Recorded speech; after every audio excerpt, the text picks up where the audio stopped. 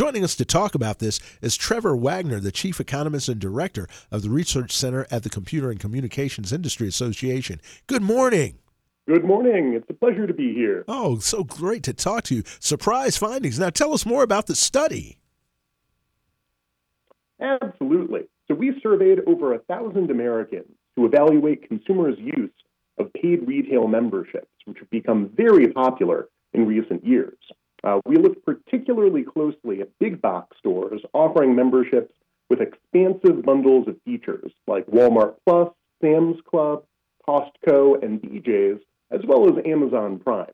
We found that an outright majority of respondents who subscribed to any big box stores multi-homed, meaning that they had another paid membership at another big box store.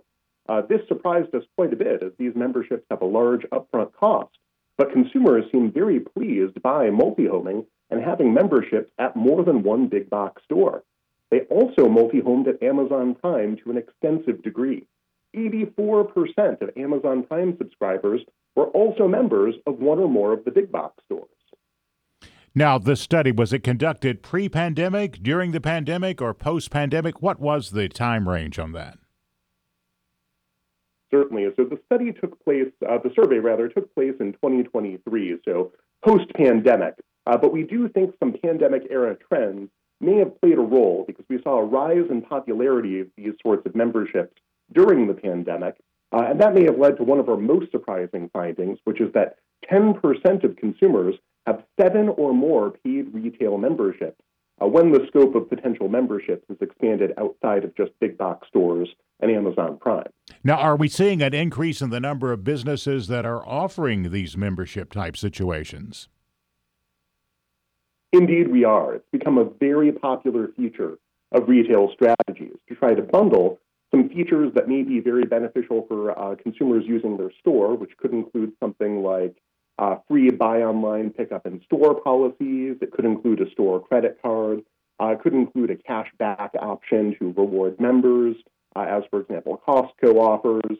These features getting bundled with some non-retail items, like a streaming service, for example, has become a very popular strategy for a number of retailers. And we've really seen a proliferation of these broad-based retail bundles that bundle in both retail items and non-retail items to really try to match up with a broad assortment of consumers who have very heterogeneous preferences.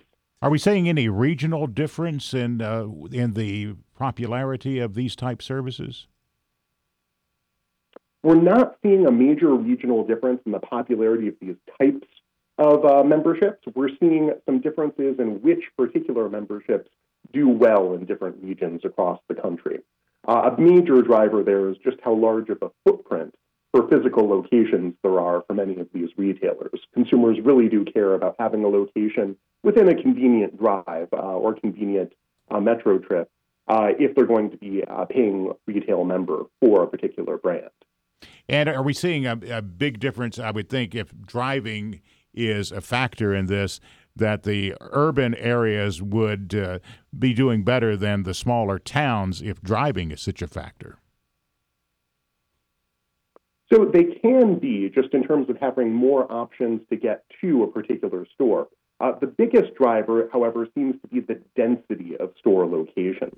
So we did find that when there are more store locations around, consumers consider all of the brands that are within a reasonable travel time. And the main driver then isn't travel time, but rather which features members care about the most. And we see this reflected in what the membership bundles offer.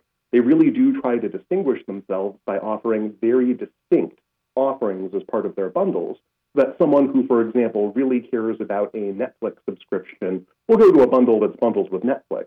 And someone who, on the other hand, really just wants something more along the lines of a credit card with high rewards will go to a program that's well known for having a very high rewards or cash back component for their retail membership. And you had mentioned 2023 was the time frame for a lot of this, and 2023 was also the year that we began to see, particularly early in the year, a lot of inflation. Did we see much of an impact from inflation in this area? So for this survey, it took place when inflation was high but coming down Because the survey was done over a relatively compressed time scale, it doesn't evaluate the impact of changing inflation across time, but that may have contributed to the relative ordering that consumers gave different attributes. We found that price sensitivity was the single most important attribute that consumers had when making a selection of which retail membership bundle they wanted to go with. And this price sensitivity appears to have paid off.